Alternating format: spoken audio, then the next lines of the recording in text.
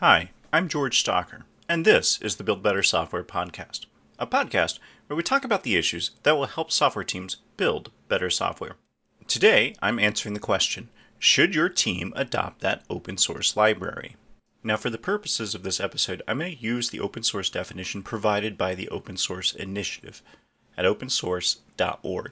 In open source software, there are two main divisions. There are copyleft licenses, which require that a derivative works use the same license as the original work. And then there are permissive open source licenses, and that's anything else that is not a copyleft license. A permissive license basically allows you to do anything you want with the software. Again, I'm not a lawyer. This is not legal advice. This is just my understanding of it. So back to the question, should your team adopt that open source library? First question we want to ask is the license that it uses going to help us or hurt us? And that is the license of the project copyleft license, which means that we'd probably need to redistribute what we're doing if we use that library in the same license form? Or is it a permissive license? Will it basically allow us to do whatever we want with the software? That's the first question you have to answer, and that's a legal question. I can't answer it for you. The second question is that open source library central to the problem domain your software operates in, or is it tangential to it? Here's what I mean by that. If you are a data processing company, then you will pay very close attention to how your sorting and searching algorithms work. You may even adopt your own ETL processes for data warehousing. That's to be expected. After all, you're a data processing company. That's what you do. Now, if you're a web design company and you design websites for other businesses, then you're probably not going to build your own web framework because that's not how you make your money. You make your money by giving someone a finished product, not by putting your time and money into making a web framework. If the software that you're trying to adopt is tangential to your problem domain, you're more likely to decide you either want to buy it or use an open source library than you are to say, we want to develop this functionality in-house ourselves, than to say, we want to develop this functionality in-house ourselves. The next question you're going to ask is, will adopting this library help my team solve the problem it's trying to solve faster? Here's what I mean by that. All software, whether you build it or whether you buy it or whether you adopt an open source library, has an adoption time frame. You have to take that into account when you are deciding whether or not to adopt a library or framework. For instance, when we were adopting RabbitMQ as our message bus, we had to adopt it and understand what it did with each and every language that we used to interface with it. So it had drivers written in Perl, in C#, in TypeScript, and what we had to do is everybody that talked to RabbitMQ had to invest that time into learning those APIs. Now, in some cases, that'll be a very trivial amount of time. After all, the software has good documentation or it has very self-explanatory use cases. Other times, it won't be. And you can't just pay that time for the person implementing it. It's everybody on the team that's going to be touching that open source library or framework. They all have to worry about this. And that gets to the next problem. What is the worldview of the open source library you're trying to adopt versus what is your application's worldview? If you're adopting something like SQLite as a database engine, it has a very strict understanding of the world. It believes that it's going to be a single consumer database. That is, there'll be one connection to the database, and it will run on a local or a situation where only one person will try to talk to it at a time. That doesn't mean it can't handle bigger workloads. It can, but it means that it was designed around the idea of a self-contained database isolated from the larger world. Contrast that with something like SQL Server or Postgres, and its idea of the world is, yeah, there's going to be a lot of people connecting to me at once, and they're all going to want data. How do we handle that? Every open source framework or library has a worldview, and you have to understand its worldview to understand how much trouble or how easy it will be to integrate into your application. The next question you have to ask is, how often is this open source library updated? What does its traffic look like? If it's on GitHub, how many forks does it have? How many open issues does it have? How many closed issues does it have? How many pull requests are pending? How long have they been pending for? You want to know the answer to all these questions because it's going to determine whether this is a hobby project or whether this is an actual serious project that you will be able to rely on without having to pick up the pieces yourself. Just like in my own hobbies, I get to them when I get to them. I haven't played golf in almost 3 years now.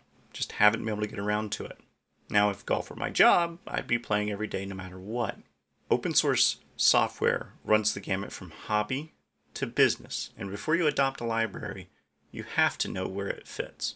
If an open source library isn't updated very often, or if it has open issues, then you'll have to fix those issues if you decide to adopt that library, which means forking the project. There's a second part to updates. Once you've adopted an open source library into your system, you now have to keep up to date with its security releases, with its minor releases, with its major releases.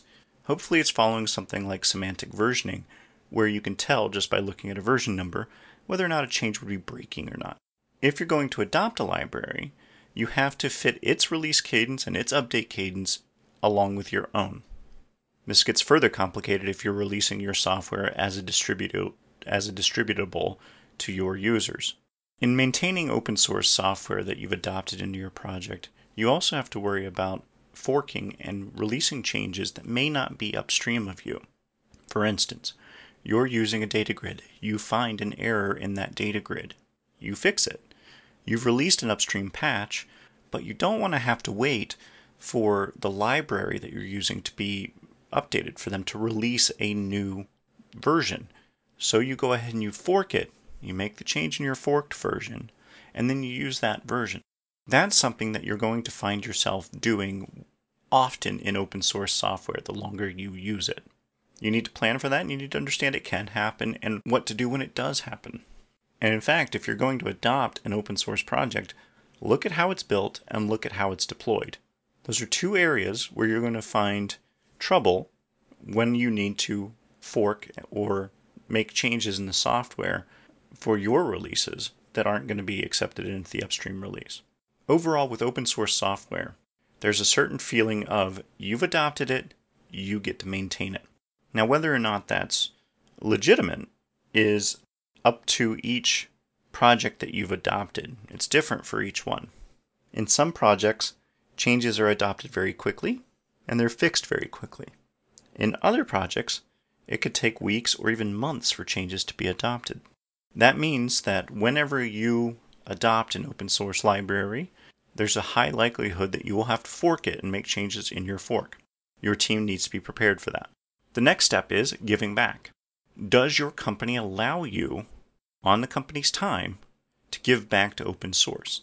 Now, in the example I just gave where you found a bug in a library and you fixed it, well, you've got to give that change back in order for it to be included in a release. To do so, there could be copyright issues. In other words, the code that you wrote for your employer on their time as a work for hire is different than you making the change on your own time, on your own computer, without doing it for your employer for pay.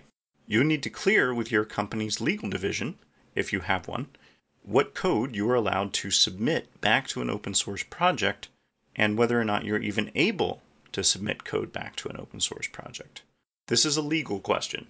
Talk to your company's lawyer. But if you're able to give back, that's a very good thing. It allows us to keep open source software going, reinvigorates the author of the open source library that they have people that want to help out, and it looks good for your company too. Now, one of the most difficult parts about adopting any piece of software is understanding it through its documentation. Before you adopt a library, you're going to see what kind of documentation it has, whether that's on the library's own site, or whether that's on Google, Stack Overflow, blog posts, anywhere. You want to see what people are writing about it so that you can better understand whether or not a problem that you have with it will be solved by someone else. With open source library, you can assume that there will always be a problem when you adopt it. Always. The trick is can that problem be solved before you have to solve it? Has someone else solved it and fixed it? Or has someone else even seen it? The smaller a community is, the fewer number of people who have written about it, the fewer number of people who've probably seen the problems that you've seen. And that's always a consideration when you're deciding whether or not you want to adopt an open source library is, what's the chance that someone else in my tech stack is having the same problem with the library and will have found a solution to it, or will have written a solution to it before I get to that problem. It does go without saying that every problem that you find in software affects your ability to deliver your product or the problem that you're trying to solve. So it's always something to keep in mind. Now, on the subject of community, you want to look for an active GitHub community if the project's on GitHub. You want to look for Stack Overflow questions and answers about it.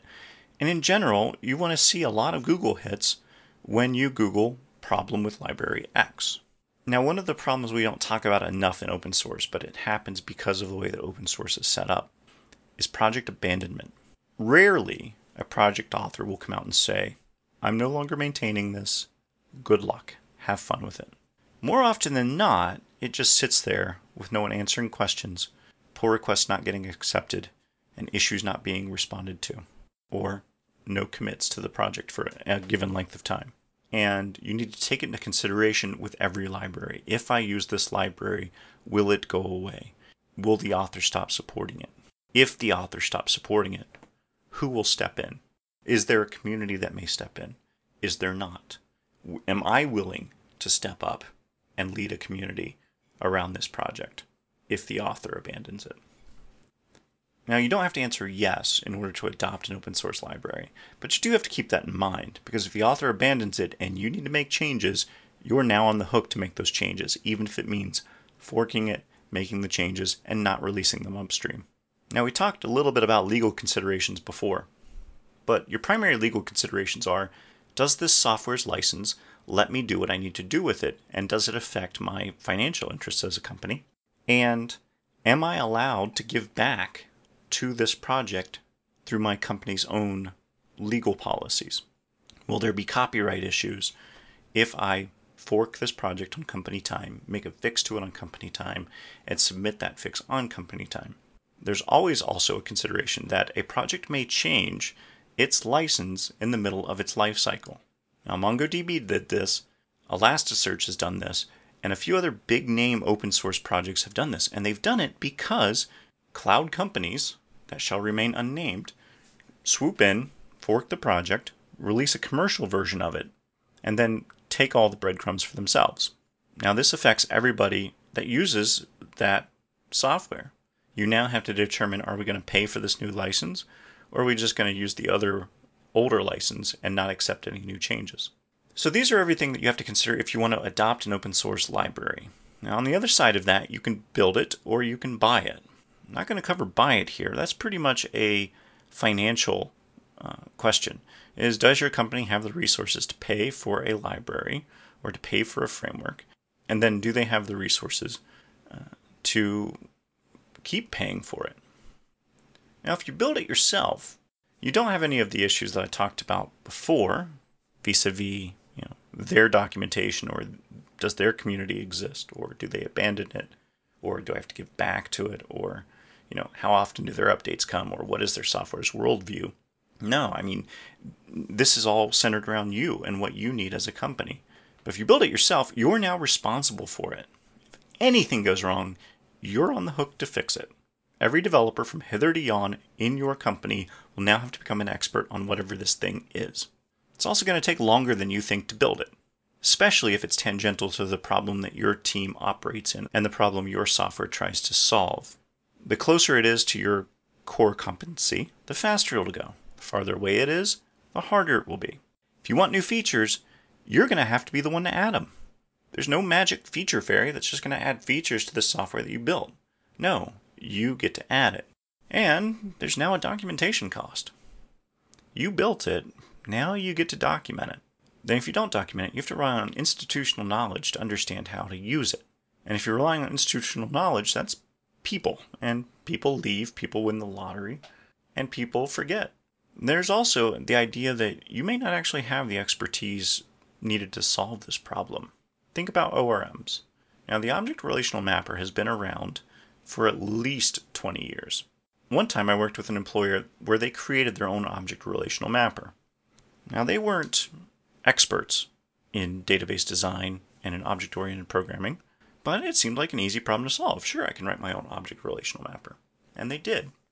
For the following 6, 7, 8 years, the entire team had to deal with this framework that didn't have wide adoption, had no adoption outside of the company, had no documentation, no new features other than if someone on the team spent the time to create those features, and there was nothing portable about the object relational mapper. They couldn't take their knowledge of it somewhere else.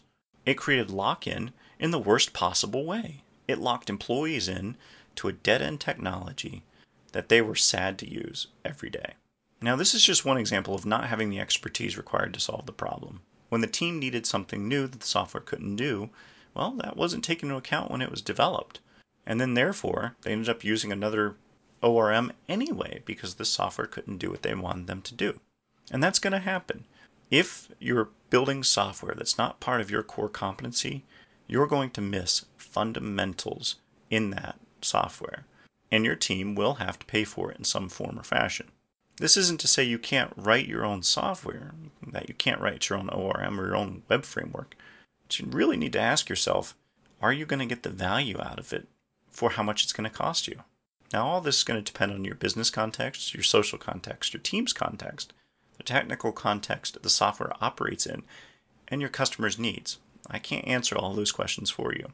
But they're questions that you'll need to answer in order to be able to decide whether or not you want to adopt an open source library or you want to build it yourself. Now that's all for this week. I'm George Stocker, and I hope you'll join me again next time on the Build Better Software podcast.